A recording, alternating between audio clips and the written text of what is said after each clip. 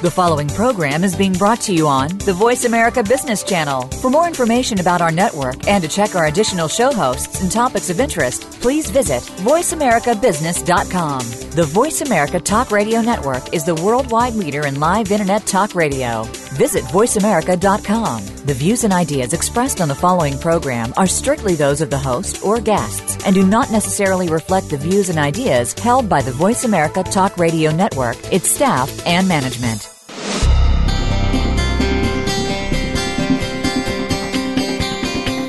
Welcome to Quantum Business Insights, emerging perspectives on people, process, and profits. Your host is Olivia Parr-Rudd. In today's fast-paced, high-tech global economy, the business landscape is constantly evolving. To be successful, companies must continually adapt as well as identify and exploit new opportunities.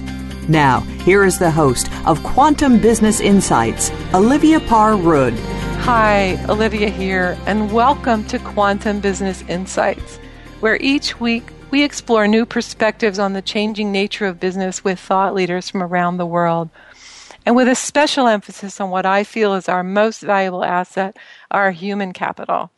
And today, I'm very excited to have as my guest, Jeff DeGraff, and we'll be discussing his new book, Making Stone Soup, How to Jumpstart Innovation Teams. Before we get started, let me tell you a little bit about Jeff. His life reads like an innovation playbook. The pages are speckled with failures followed by great successes, all because of the mantra he adopted at an early age from one of my favorite icons, Walt Disney, which is keep moving forward. Jeff is a professor of management and organizations at the Ross School of Business at the University of Michigan.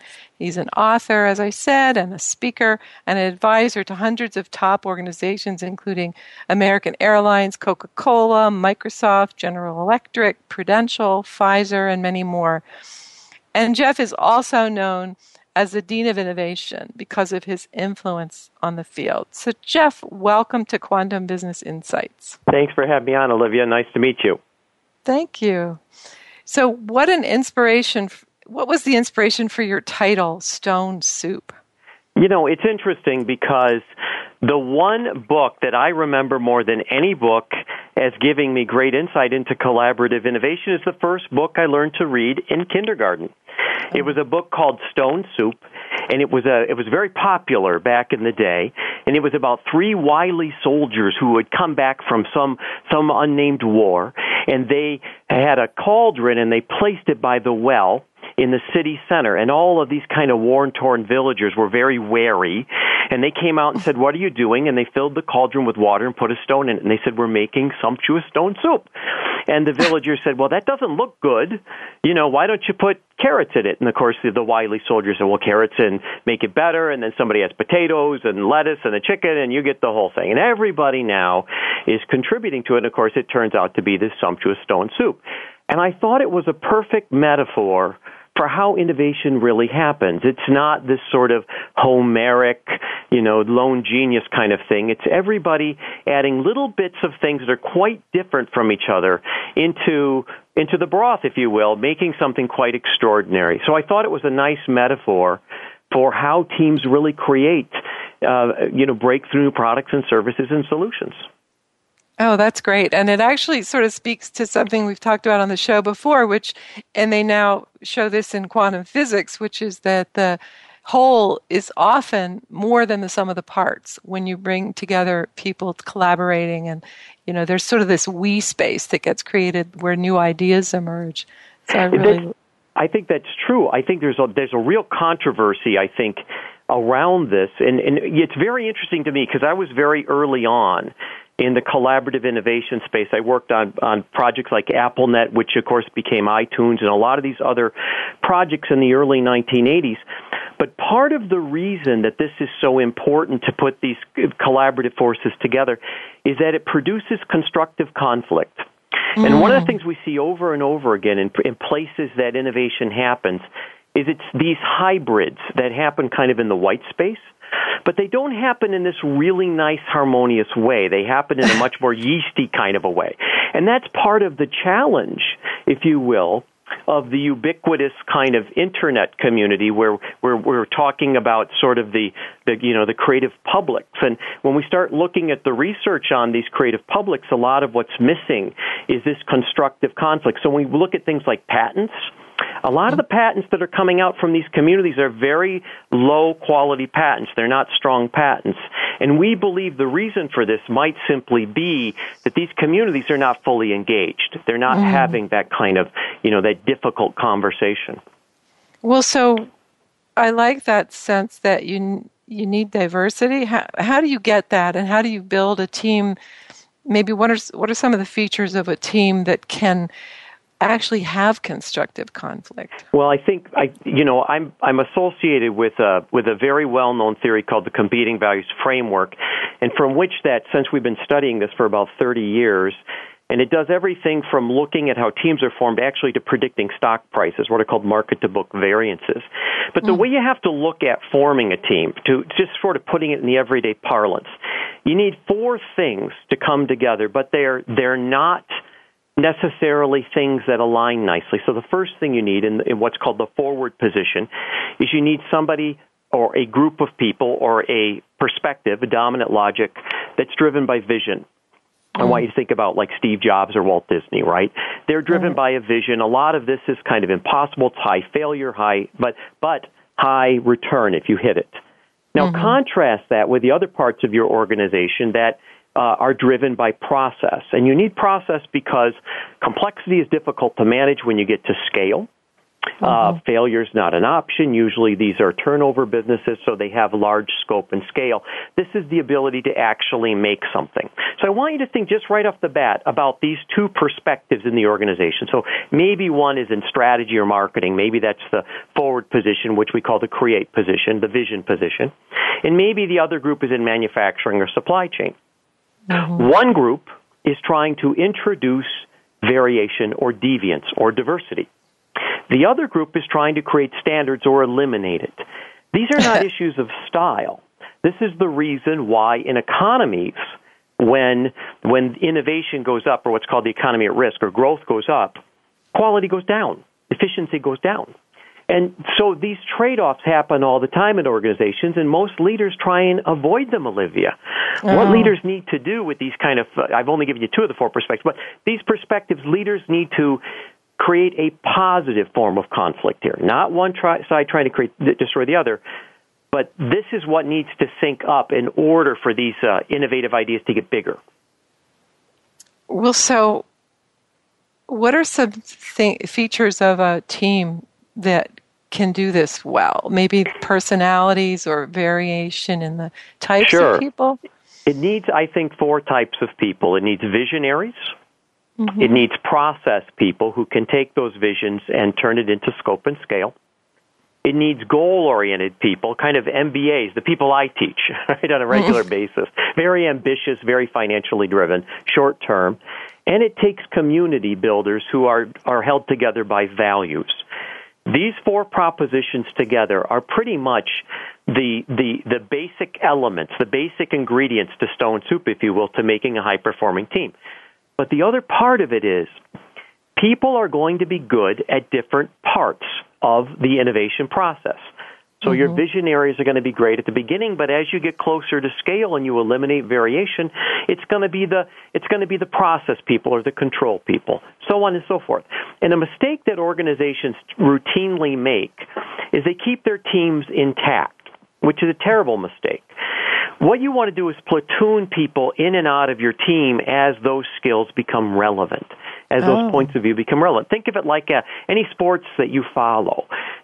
All the players don't play all the time. There's roles, or an orchestra, or any metaphor you want to make. That makes sense. And do you find teams that are diverse as far as age, maybe gender, nationality, all of that also adds to the richness? It sure does. And in fact, I write a lot about this. I'm very suspicious of checklists for innovation. And the reason is very simple. What makes a great medical device company, that kind of innovation isn't going to work in a very fashionable restaurant. It's a completely different set of skills. And there's a lot of sort of writing out there that really isn't borne out in any research. And if you think about it carefully, it's not borne out in your own experience. Different people succeed in different situations. So the only thing that we know that innovation communities have in common, and this is true everything from teams to large cultures like, the American culture or city-states, why 30 places on the planet produce most of the intellectual property, what they have in common is diversity of all forms, cultural, cognitive, professional. They don't agree. That's great. And it sounds like there'd be a lot of opportunities for personal growth and a need for that kind of self-reflection to just not get the egos in the way all the time. It's very funny you'd say that. One of the books, I've written a couple books since, but I was the spokesperson a few years back for PBS, so maybe some of your listeners saw me trying to beg for money in their local town. But I wrote a book called Innovation U. And I wrote the book after all of these kind of textbooks that I've written on innovation. And I wrote it to say the same things that apply to creating a very creative company apply to you. And I basically wrote the book because when the Great Recession came, I saw amazing people who did amazing things who should have never been out of work get out of work because they couldn't apply the very things that they did at work to themselves. So I absolutely think it applies to individuals as well as teams, as well as organizational cultures and competencies. Oh, great.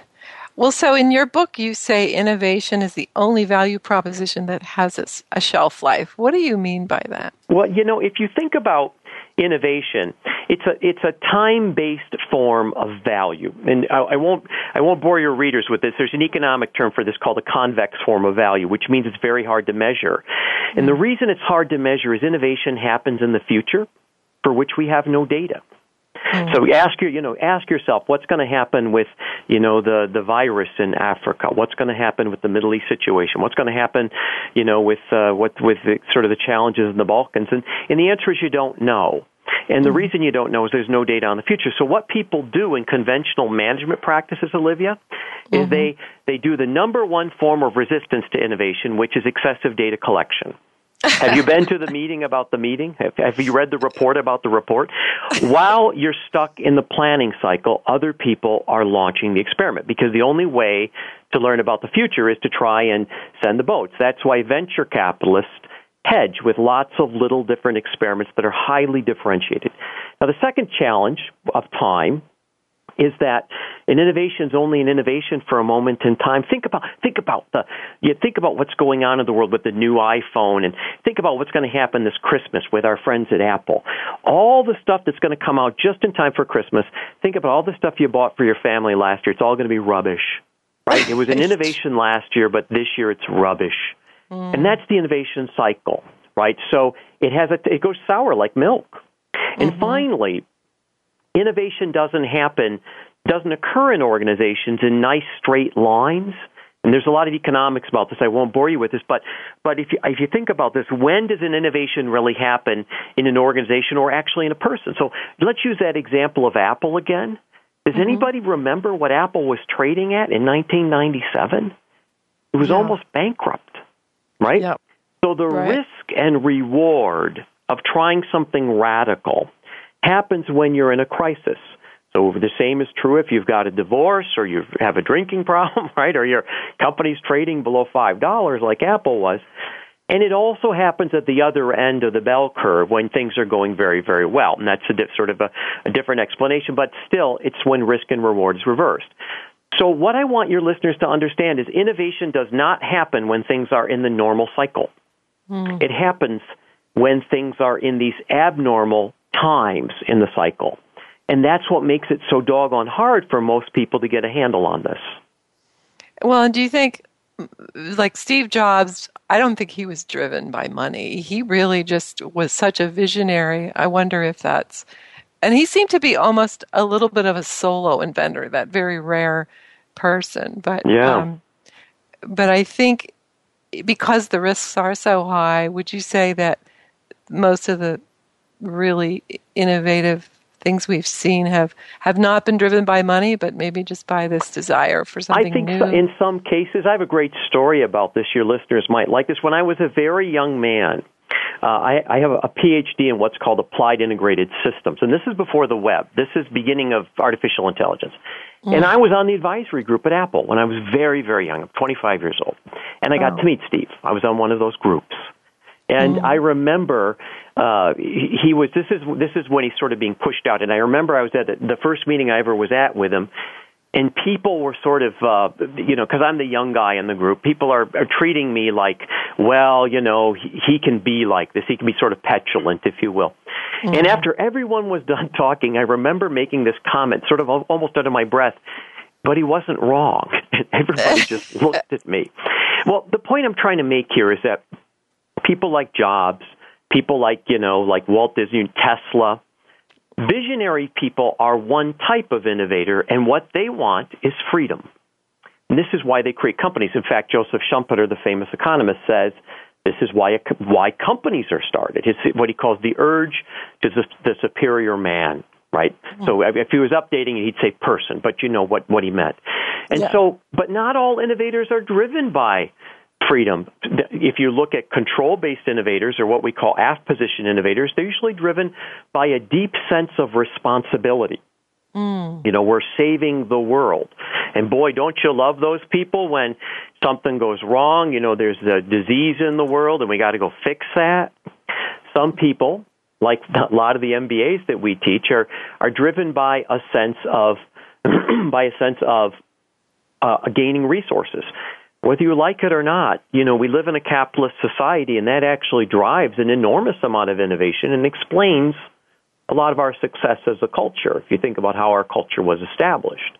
And, of course, some people are driven by a deep sense of values, and those people, what they want is to create harmony. And this is like our kids. Think about our children. Mm-hmm. I think about myself as a baby boomer, and we're really a meritocracy. We all competed for everything. So our the zeitgeist of our era was, nature is red and fang and claw. It was very competitive. But our children have opted out. They're, they have zip cars. They don't marry. I don't know if you've been following any of this. They're what we call post-capitalist society. So all of these groups are capable of amazing innovations, and cultures and individual groups have footprints, if you will. They do all four, but they're left-handed or right-handed. But some of our heroes are I think, really play to our own sensibilities. So if Jobs is your hero, maybe what you want is freedom. If if Mother Teresa is your hero, maybe what you want is harmony, and so on and so forth. Oh, that makes sense. And we're, believe it or not, we're up on our first break, so let's do that now. Just to let you know, my guest is Jeff DeGraff. We're talking about making stone soup, how to jumpstart innovation teams. And you can learn more about Jeff and his work at www.jeffdegraff.com. That's JEFFDEGRAFF.com. And we'll be right back.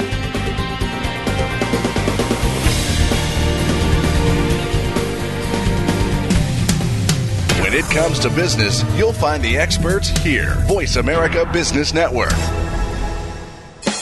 Tune in to The Soul of Enterprise, Business in the Knowledge Economy, with co-hosts Ron Baker and Ed Kless. Ron and Ed will show you how to recognize that wealth is created by intellectual capital. It's all in the possibilities that we can create and that are created for us. These possibilities are destined to be discovered by human imagination and through the service of others, creating a brighter future for all of us. The Soul of Enterprise is heard live every Friday at 1 p.m. Pacific Time, 4 p.m. Eastern, on the Voice America Business Channel. What do business and sports have in common? Both are based on competition, and the goal of each is the same: to win. If you're in business, you need an edge over your competitors. You need to innovate and improve. You need to make adjustments to stay ahead of your competition. Tune in to The Business Locker Room with Kelly Riggs. Get the playbook and the coaching you need to improve your business performance. The Business Locker Room airs live every Monday at 4 p.m. Eastern, 1 p.m. Pacific on the Voice America Business Channel. Have you friended us on Facebook yet? Why not? Just go to facebook.com/Voice America or search for the keywords Voice America. Once you are part of our Facebook network, you'll receive daily messages about what's happening with our shows, this week's featured guests, and new happenings at the Voice America Talk Radio Network. And you can add your voice to the always active discussions on our timeline. Just go to facebook.com/Voice America or search for Voice America. The business community's first choice in Internet Talk Radio. Voice America Business Network.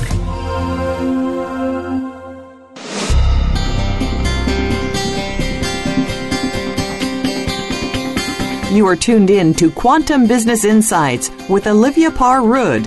To reach the program with questions or comments, please send an email to show@oliviagroup.com. That's show@oliviagroup.com. Now, back to Quantum Business Insights.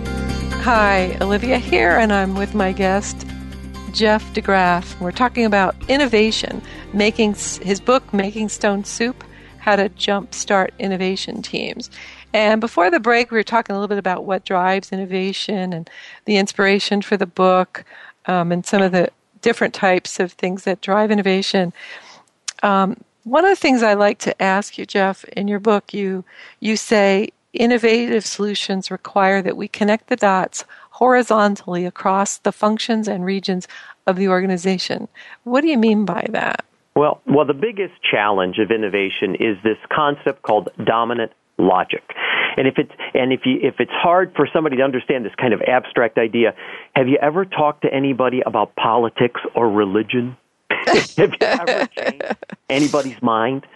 So dominant logic applies in all areas of our life.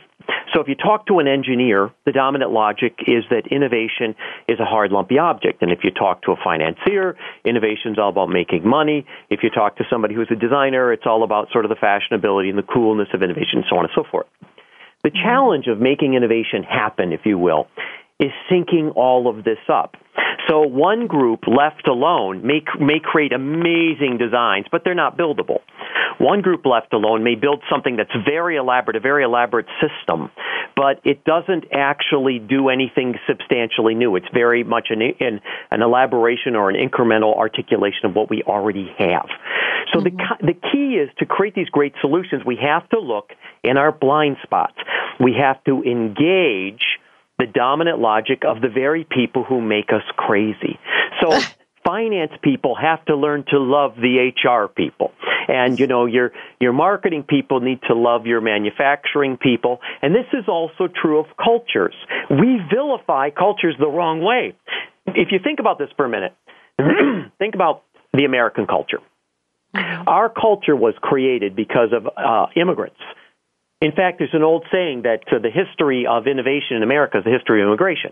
People came to America to find gold mountain, to make their fortune, or they came to escape the czar, or they came here, sadly, in chains. And in my family's case, we thought we were here, right? I'm partially Native American. So the point is, in our culture, we have this very ballistic culture where innovation is very fast, it's very confrontational, there are winners and losers in our culture. But I want you to think about Chinese culture for a minute. Right? In Chinese culture, incidentally, is one of the most innovative cultures in the history of the world. They domesticated all the animals. They invented basic math. They invented gunpowder, roads, naval engineering. Go down the list. But their culture is created in a very different way. Their culture is created by the connection or the clan connections between people, the searching and reapplying of information, the development of people. So it's a much more sort of harmonious history than ours. Now, the point I'm trying to make is very simple. If you're trying to invent something in today's economy, a global thing, you're trying to work on something global, if you do it here, and you think you're going to sell it in China, you're going to have all kinds of problems. And a lot of American companies do because the sensibilities are completely different. You're building into the blind spot. And Chinese companies have the same problem with us. So it's not only that it's the reunion of opposites within the company or within an organization, it's the reunion of opposites in much larger groups like nation states or like the way in which Microsoft competes in this very kind of American way, now confronted with the way in which the Northern Europeans compete in this sort of open source kind of a thing. what happens is the strength that you have also brings a tremendous blind spot and weakness because of your dominant logic. And the only way to get over that is to hook up or to connect with people who have a whole bunch of different ideas than you do, and to actually listen to them, to become a whole together. So it almost sounds like the team of rivals concept, where you want to just hear from people what you're missing, or yeah, I mean, if you think about this, and I even like to watch people in their marriages. You know, I have a student who stopped by the other day, and he was telling me that he found his soulmate, and I thought that was a very interesting comment. I said, "What does it mean?" And he said, "Well, we like all the same things. We agree on everything."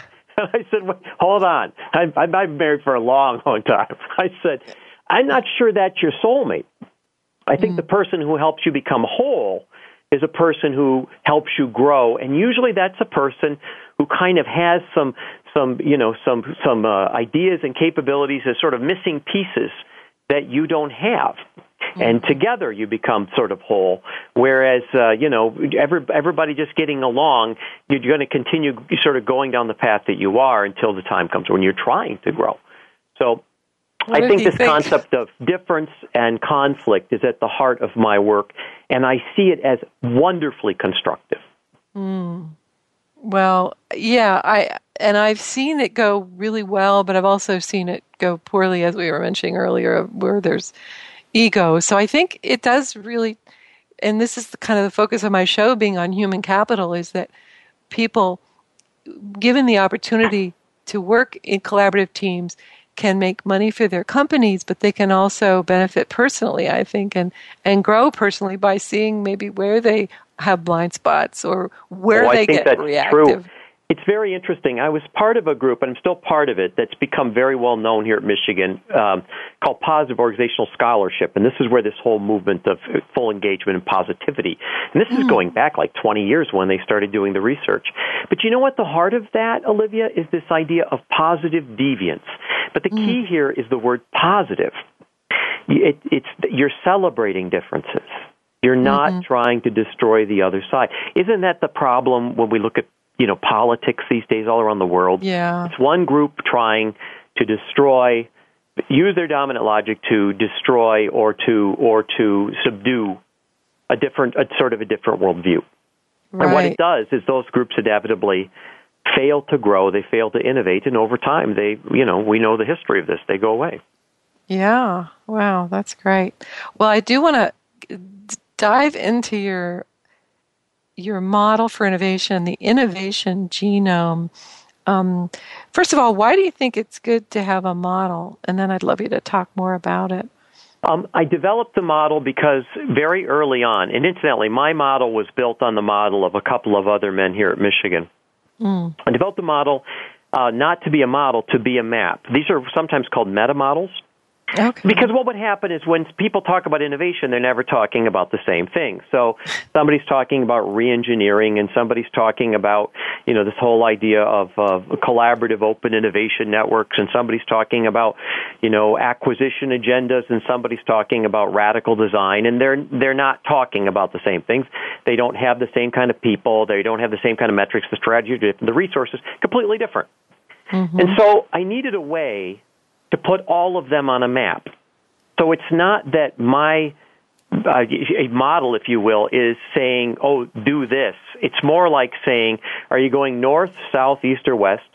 And what I did with the model, and building on these two other, the work of two other professors, and then another well-known professor built his work on mine, is basically saying, look, there's a direct road between what you do as an individual person.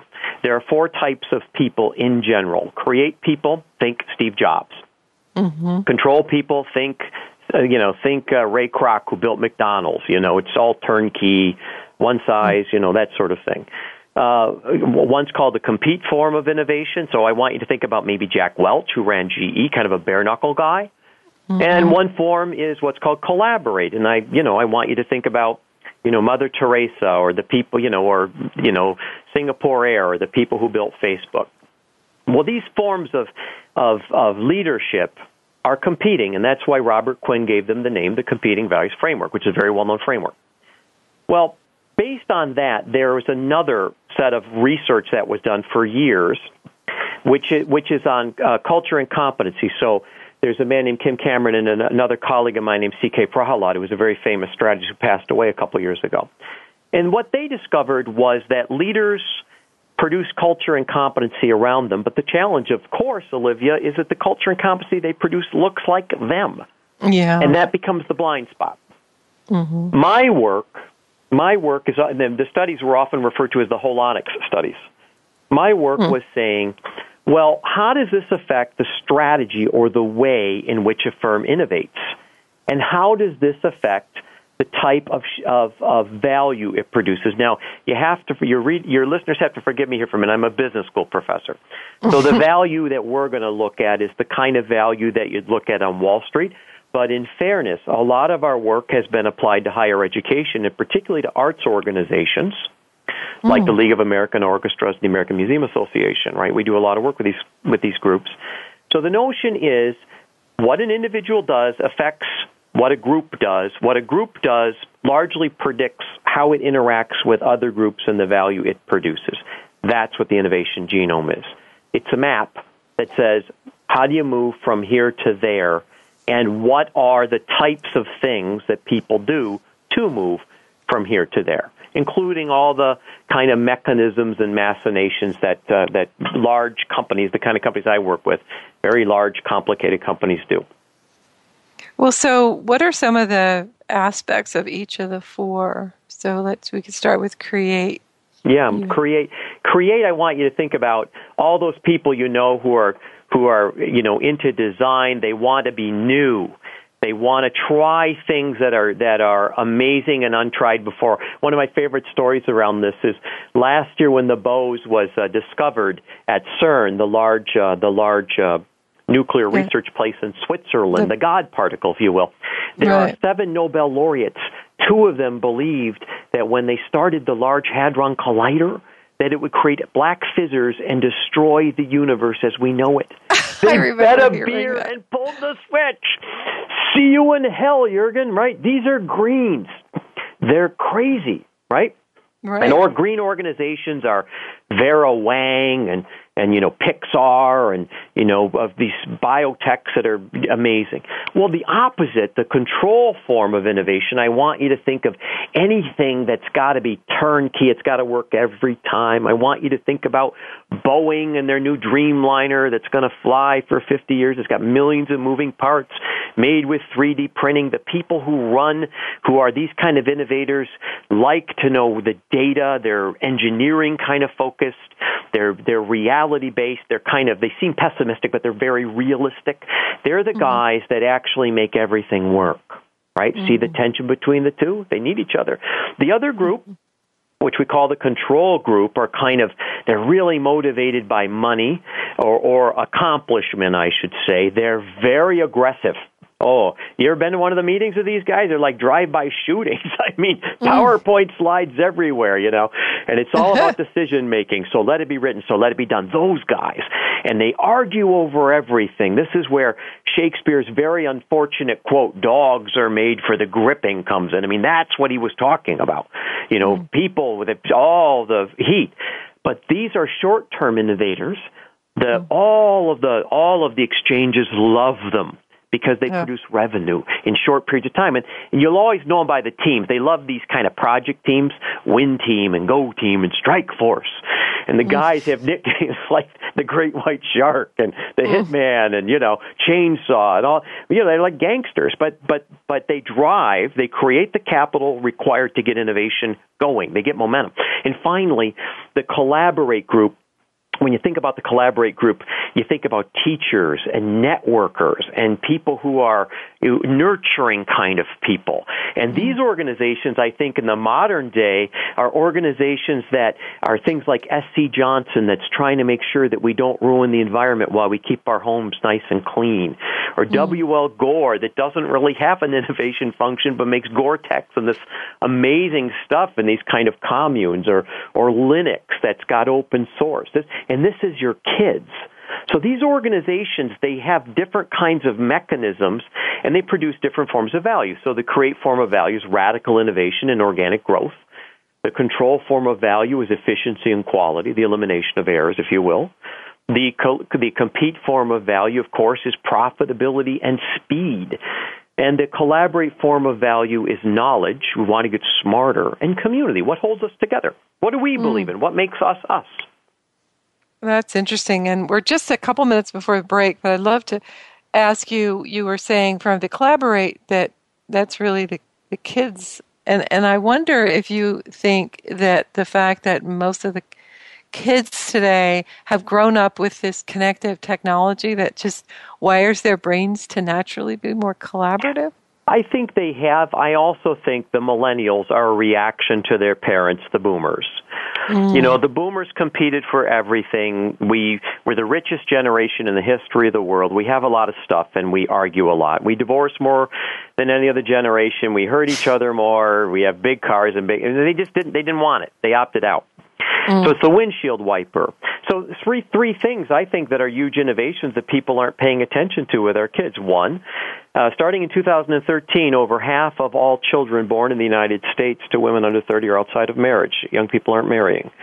Number two, the fastest growing religious sector in the United States is atheism. And number three, when we look at where people want to work and how they consume, it's a post-capitalist society. They share things. So our children, and I'm not being judgmental. I'm not trying to be provocative either. I'm trying to get us to understand them. Mm-hmm. They've opted out of marriage, capitalism, and God the way we know it. So they're creating a centerless world where they've opted out of our institutions. What we need to look for is what they're creating. So they're creating a world that doesn't have race. They're creating a world that doesn't have nationality. They're creating a very different world. Whether it's good or bad or whether it will work, we'll have to wait and see. But it's a very different kind of a mechanism. So when we talk about gadgets and things like that, I look at that as kind of a very visceral or superficial form of innovation. The much bigger innovations are kind of what's happening to us and how we're becoming whole as a society, how this is all interacting. Right. And I also see a lot of force towards a different kind of money system, which would be a huge innovation. Oh, think about it. In the same way, this wonderful book, Flash Traders, in the same way that the investment banks have all figured out, how to game the system by having their own trading system, by trading a little bit faster. What your kids are doing is they're trading with bitcoins. Yeah, right. It's making everybody crazy because they're saying we can't win in this system, so we're going to invent our own. And the people who are going crazy are governments, because how do you collect tax on that? Right. So there's a lot of challenges we have to face here. We don't know how it ends. So there's the contrast to the control piece. Well, we are up on a break, and again, my guest is Jeff DeGraff. We're talking about some of the content of his book, Making Stone Soup, How to Jumpstart Innovation Teams. You can check out more about Jeff at jeffdegraff.com. That's with 2 Fs. And we'll be right back.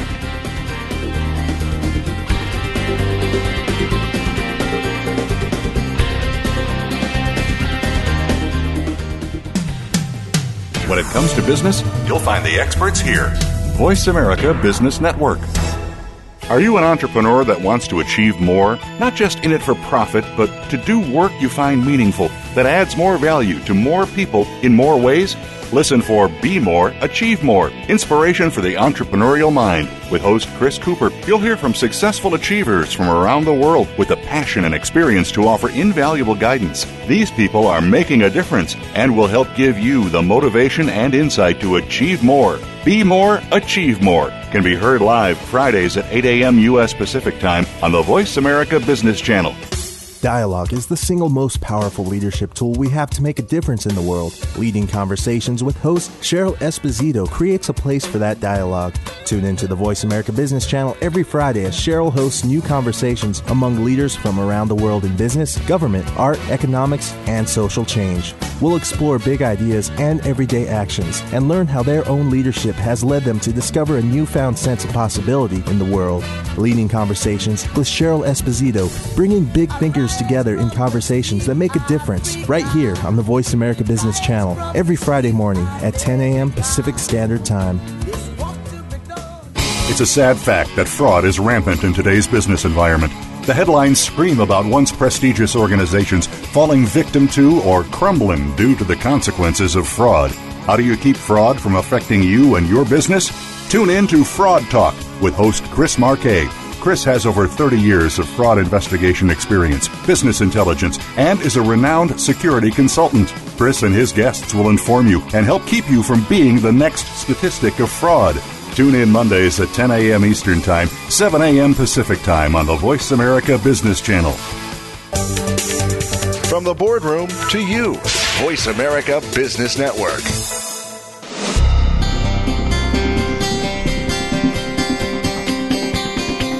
You are tuned in to Quantum Business Insights with Olivia Parr-Rudd. To reach the program with questions or comments, please send an email to show@oliviagroup.com.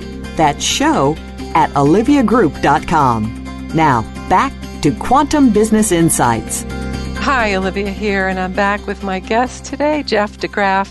We're talking about making stone soup, how to jumpstart innovative teams. And before the break, we were talking about the innovation genome and all the different dimensions of that and the different characteristics.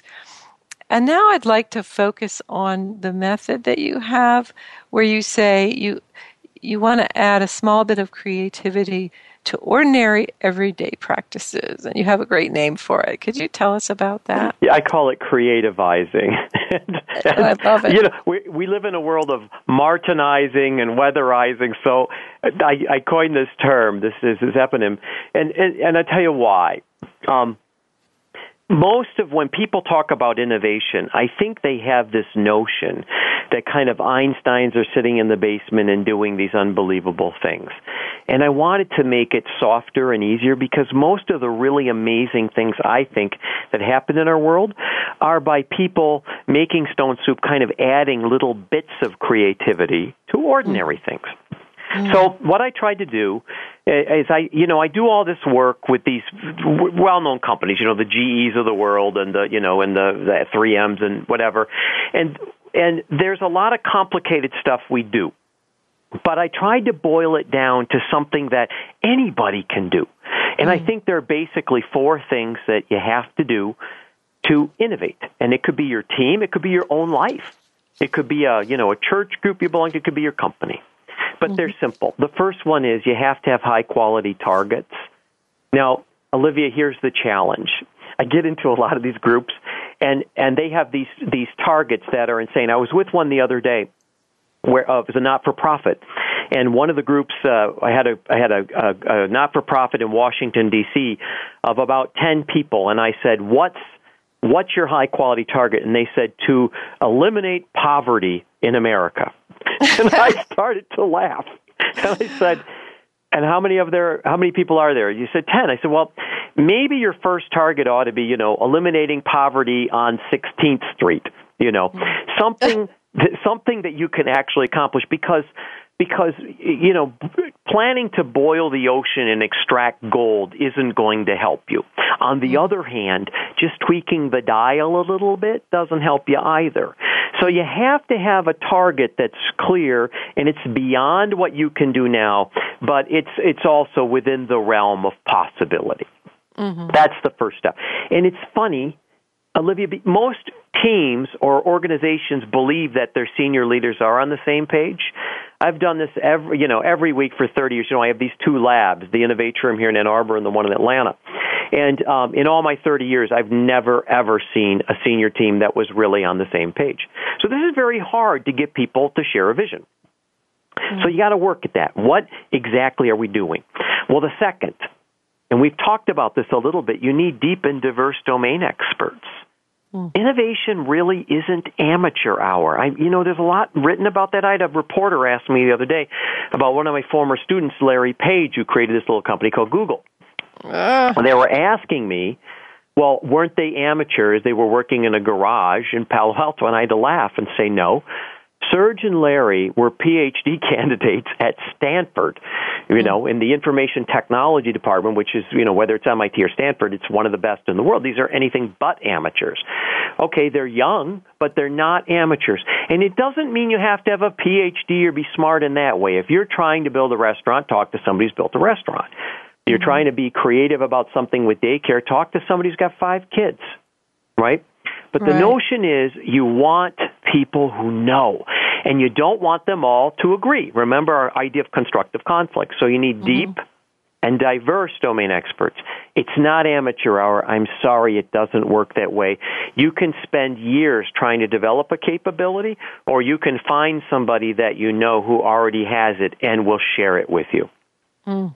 Third step. Great. Take multiple shots on goal. Learn from the venture capitalists. You know, don't fall in love with your idea. Fall in love with the challenge. Fall in love with the opportunity. The whole idea of somebody who's got one good idea is better than 100 bad ideas never invented anybody. It never invented anything. 100 bad ideas way better, because what will come out of that are 5 or 6 good ideas. So the way it works is you don't give these ideas too much time or too much money, and you spread them out, just like a venture capitalist would or an angel investor would, or like in sports. Anybody who follows sports knows the team that takes more shots on goal usually wins the game. So what you're trying to do is very quickly figure out what works and what doesn't work and to make adjustments, right? This is part of the idea of accelerating the failure cycle. Right?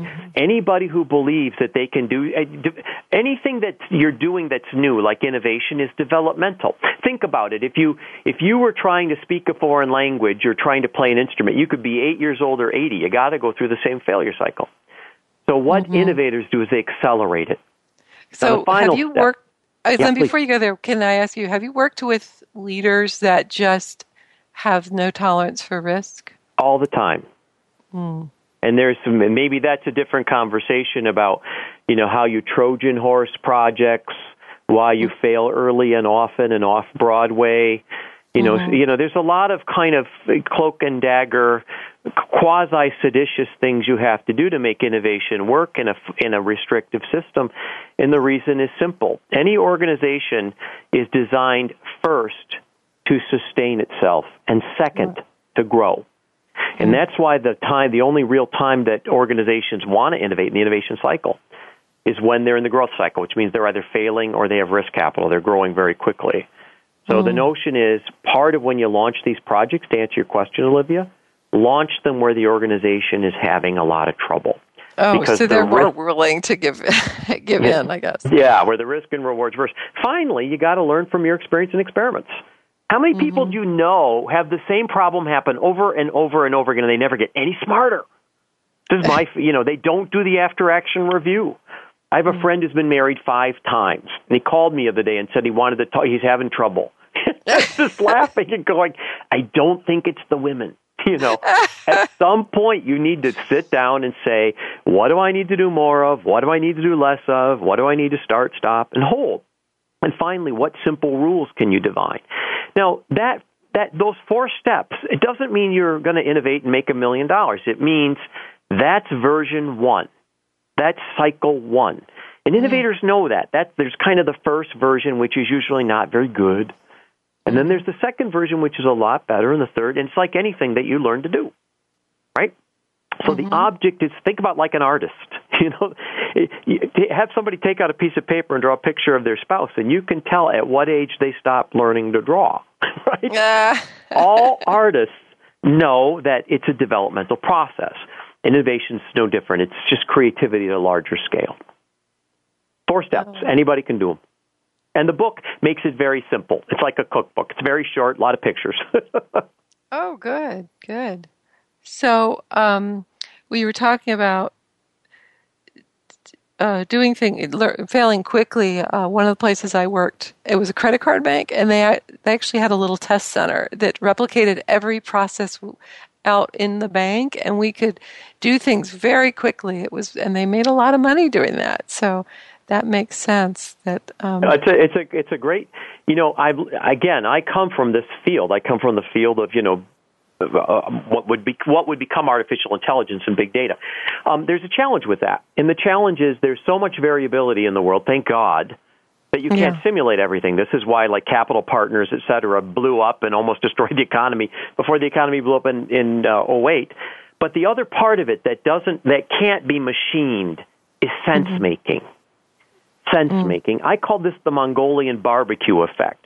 Now that everybody has big data and everybody can see everything, what happens is you think you're deviating, but you're not. You're just taking the same elements and searching and reapplying them. You're simply, you're combining them into something that the next guy down the line finds inedible. Right? You haven't broken the dominant logic. So what's happening more and more these days is the amazing ideas are kind of off the grid. They're in the places where people are making sense of things in radically different ways. And some of those places are scary. Think about WikiLeaks, that's scaring people. And some of those places are not so scary, like we talked about, like Bitcoins. But these are very different interpretations of data. And this is where I think we're going. I think the whole idea that we're all going to be connected and that's going to solve all the problems. I come back to that's where I was when I started this journey in the early 80s. I think that's a phase. I think where we're going to end up is sort of back to the, the alchemist lab or, the monastery or the artist community. We're going to come to these groups that are making sense of this in a very different way.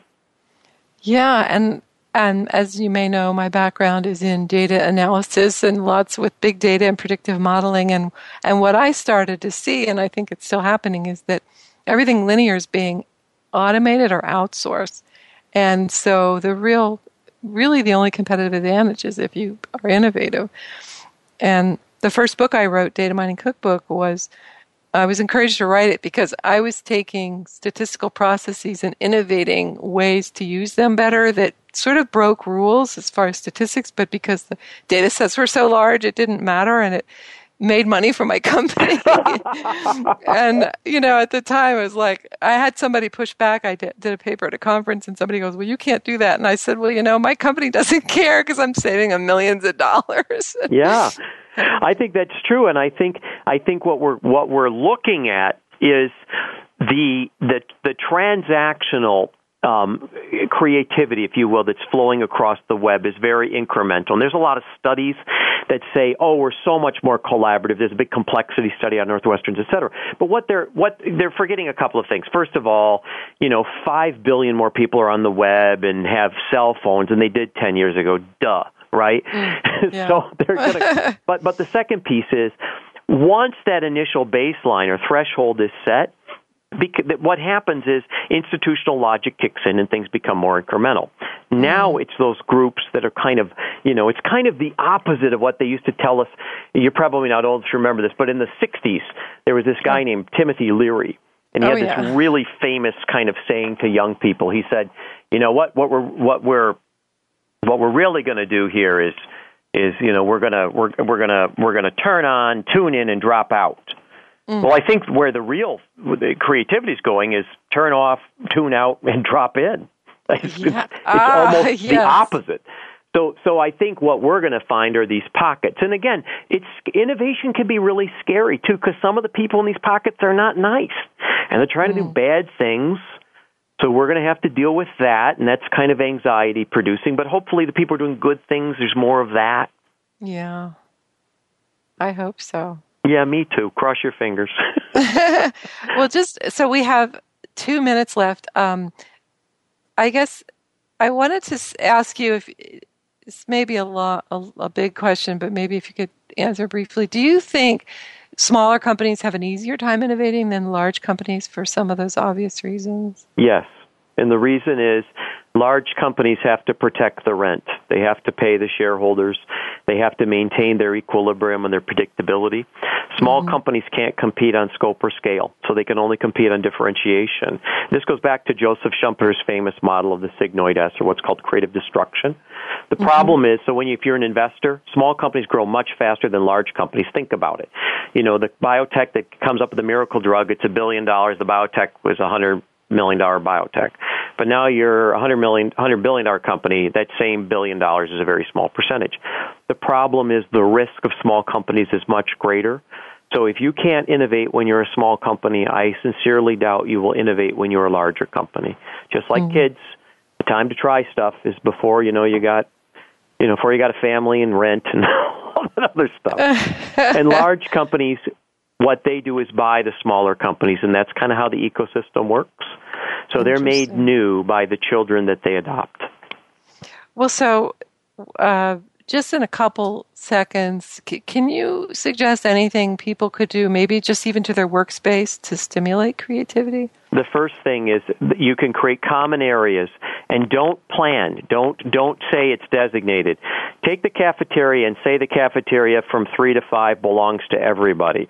But so they're working in a common workspace. To find the people who are already navigating your system, the people who already know how to innovate, and ask them who else should be in their little group, who else we should be doing this with.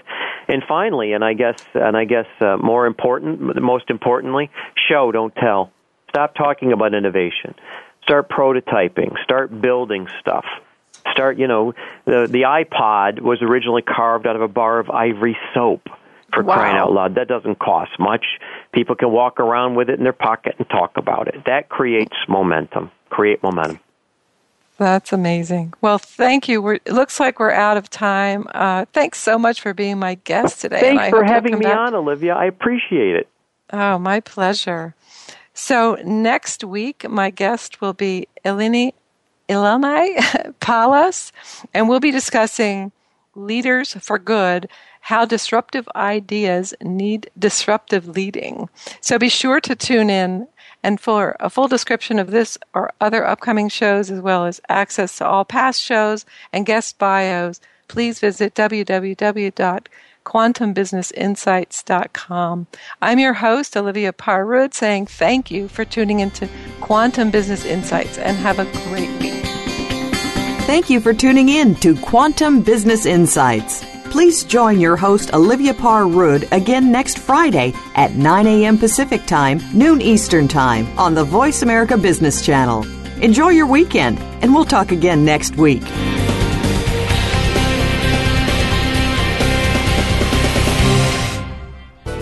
Thanks again for listening to the preceding program, brought to you on the Voice America Business Channel. For more information about our network and to check out additional show hosts and topics of interest, please visit voiceamericabusiness.com.